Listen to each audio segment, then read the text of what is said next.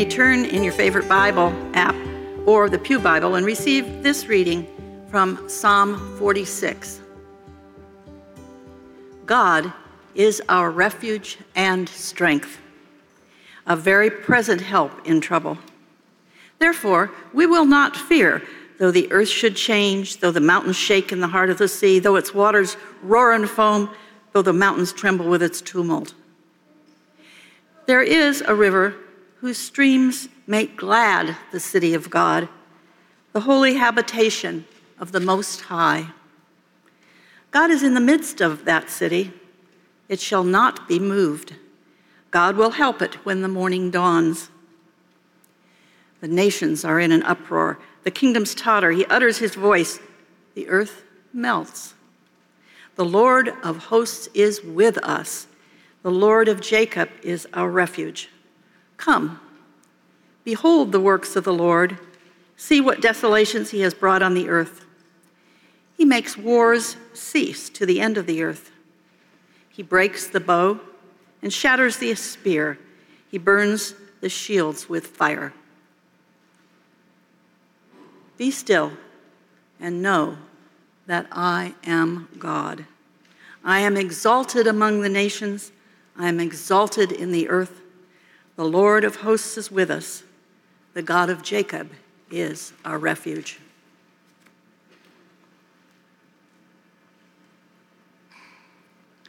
And now I will read from the book to the Philippians, chapter 4, beginning with the 4th verse.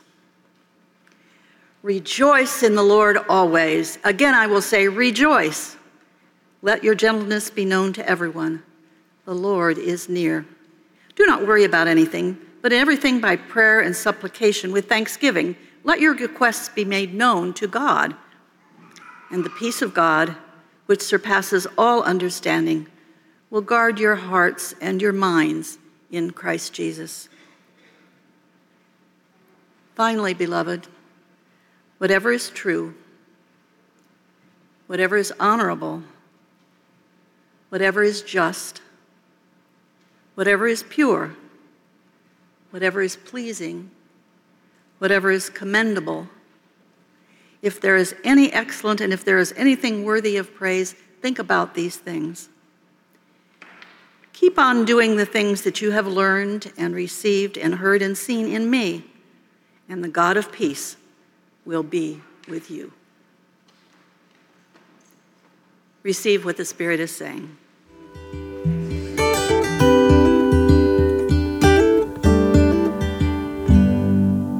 Amen. And we invite you now, together with all of us who are here in the sanctuary today, to pray together. Loving and gracious God, may the words of my mouth and the meditations of all of our hearts be acceptable to you. For you, O God, are our rock and Redeemer. Amen. When you travel to places that you've never been, it's difficult to know exactly what to expect, what you're going to find when you arrive there. No matter how carefully you read the guidebooks, and you study the websites, and you talk to people who've been there before, it's always a bit of a gamble. Easy walking distance from your lodgings to the best restaurant in town might turn out to be 1.5 miles up 139 stairs. Regular transportation available might mean that there is a bus that regularly runs every Thursday at 3 a.m. And picture windows in every room may mean that the room you land in has a picture of a lovely wall outside your door.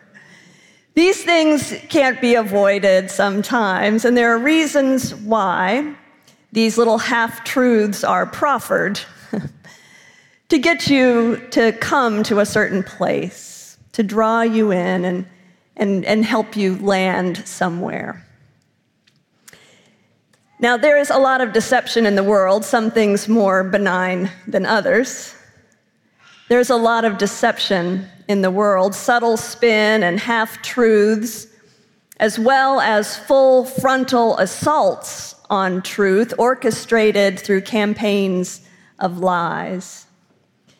And certain technologies that are available in the world these days make lies even more convincing.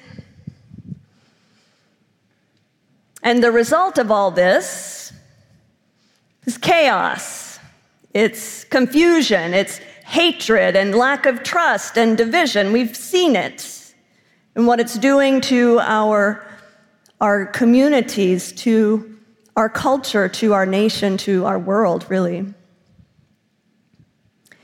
And as we observe Independence Day this week, the current backdrop to this celebration of our ideals as a nation, the backdrop is that our nation is divided and in turmoil. And regardless of your views on the issues, I have mine, you may have different views, our nation's court is on a roll to overturn many long-standing precedents, that's just a fact, that are also causing further strife and chaos. Of course, we in this nation are not alone.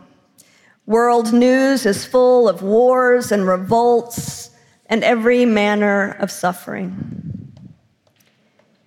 All this to say, these are turbulent times that we're living when everything can begin to really feel unmoored and torn asunder and volatile.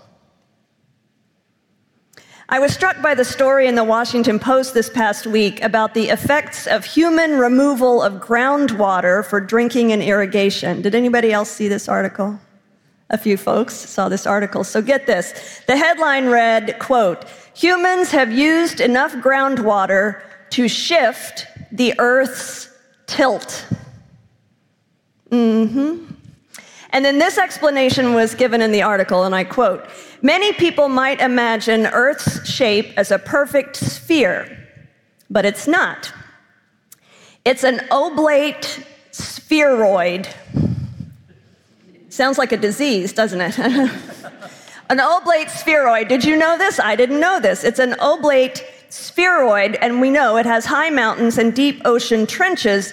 But think about it. These things distribute mass unevenly and make the planet resemble a lumpy potato.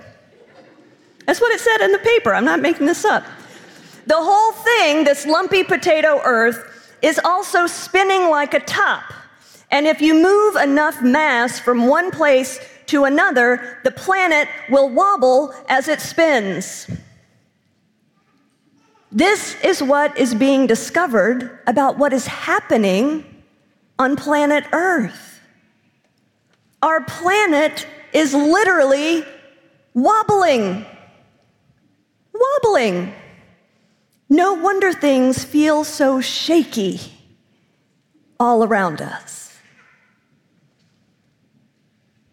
We're not the first ones to experience shaky ground and nations in an uproar and kingdoms tottering.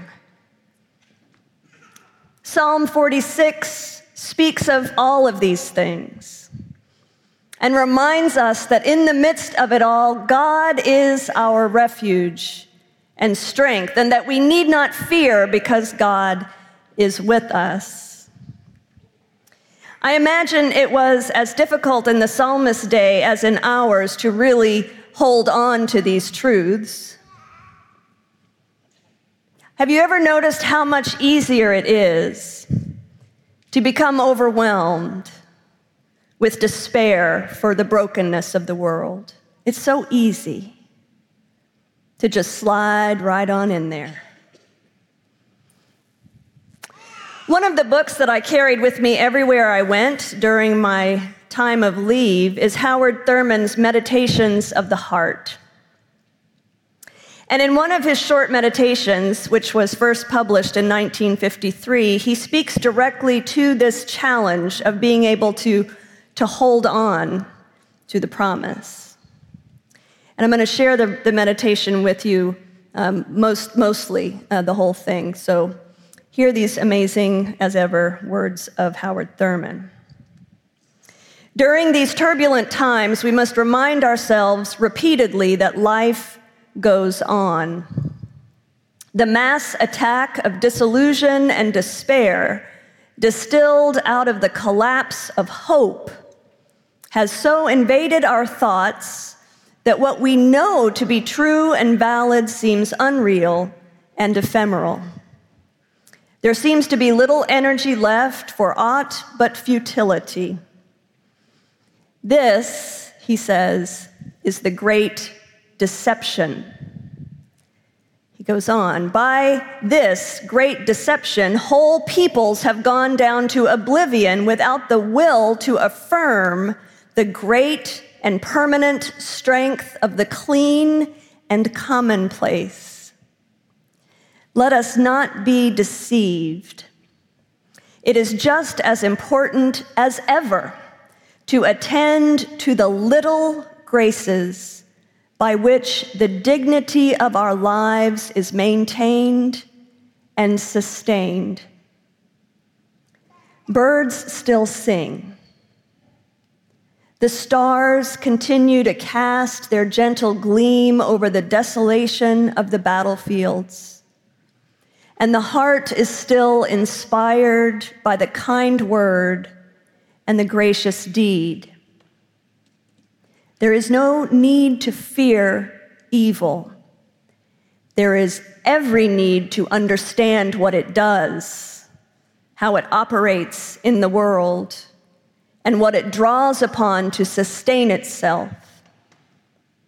We must not shrink from the knowledge of the evilness of evil. Over and over, we must know that the real target of evil is not the destruction of the body or the reduction to rubble of cities. The real target of evil is to corrupt the spirit of humans and to give to the human soul the contagion of inner disintegration.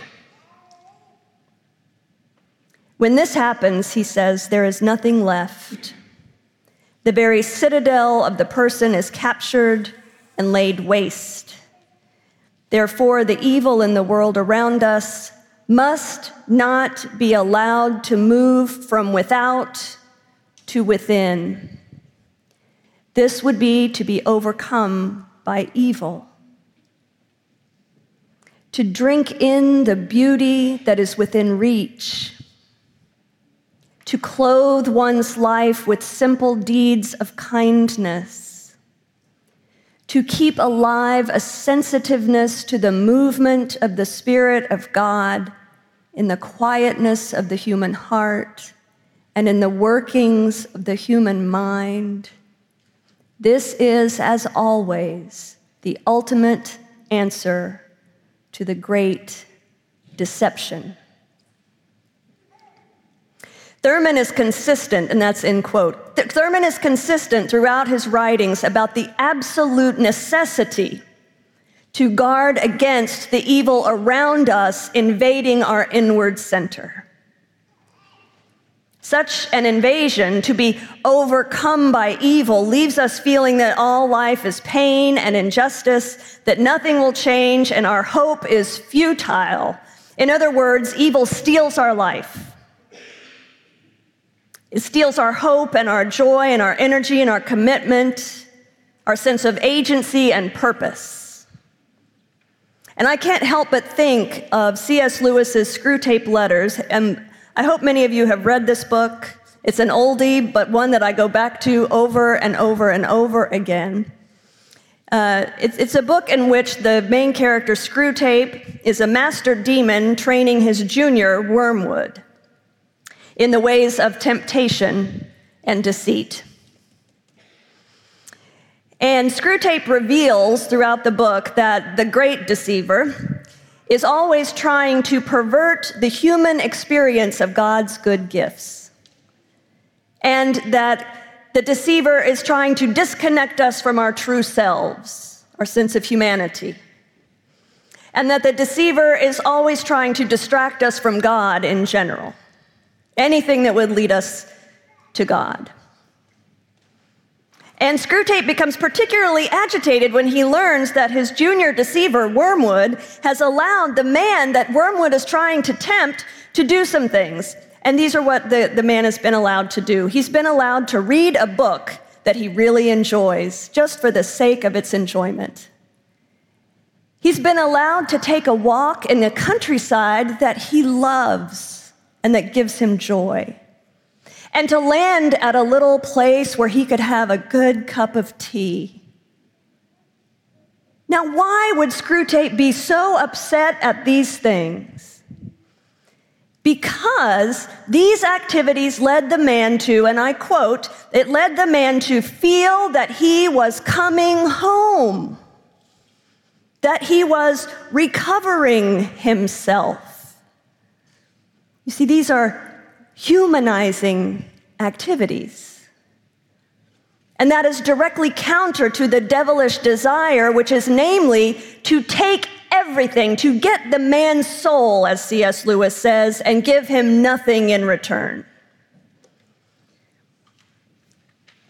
Reading a book simply because we enjoy it, taking a pleasant walk, these are akin to Thurman's encouragement to attend to the little graces by which the dignity of our lives is maintained and sustained, the birds, the stars, the inspiration of a kind word and a gracious deed, to focus on the beauty around us, to be kind, to stay alert to God's Spirit moving in and around us. That seems like a really simple thing, right? Just do those simple little things.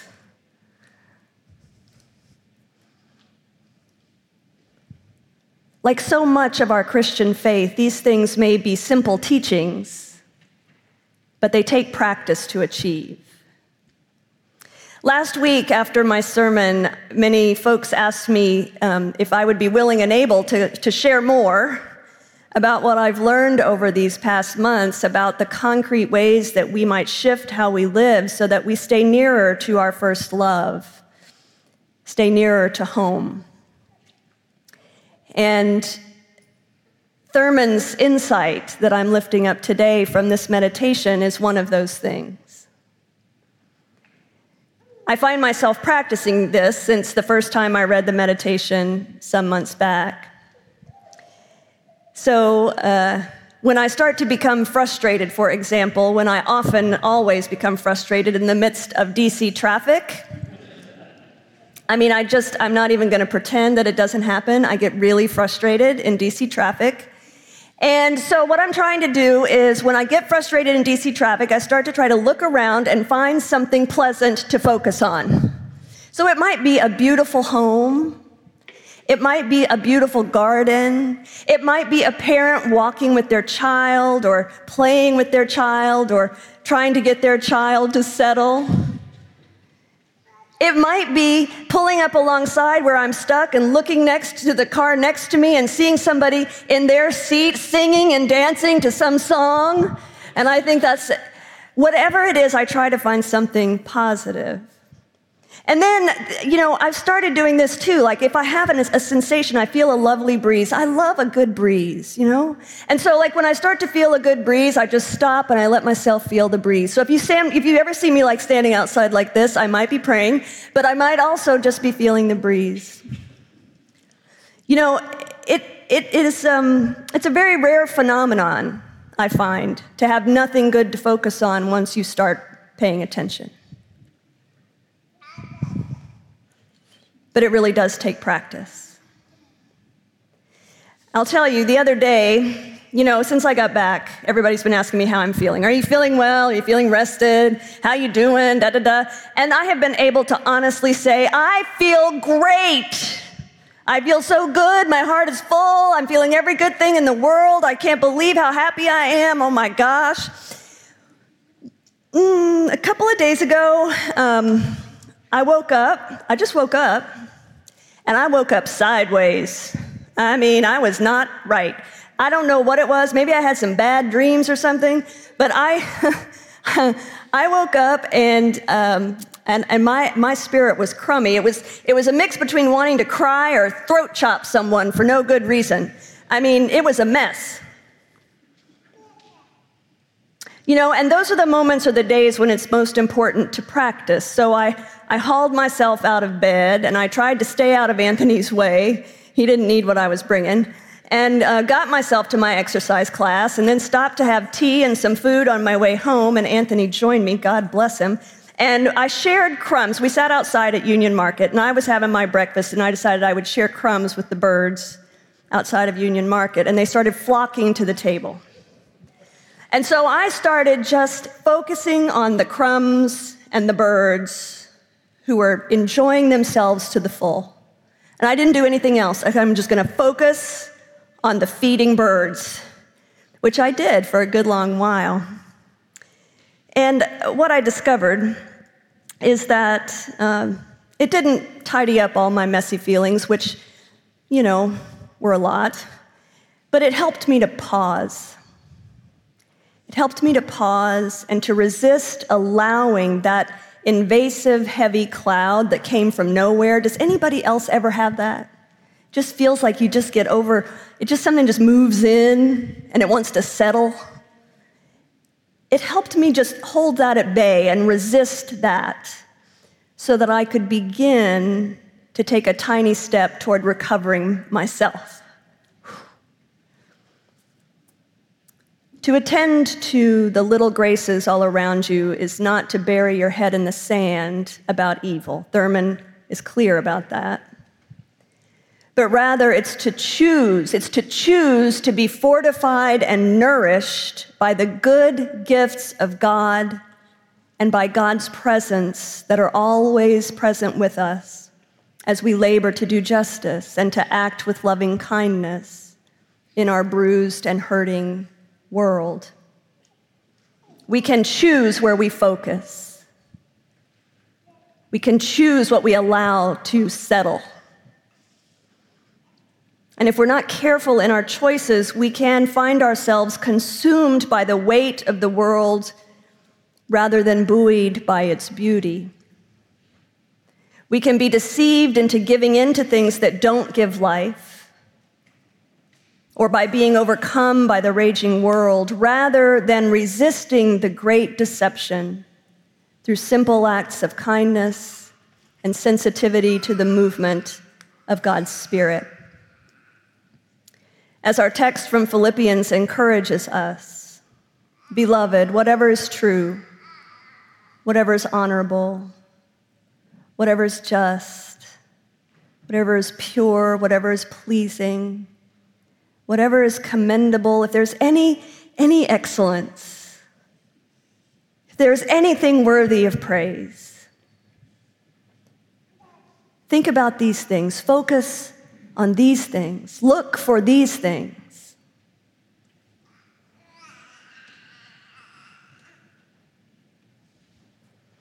Why not practice this simple, difficult Christian teaching? I believe it makes a profound difference. May Holy Spirit give us strength to do so.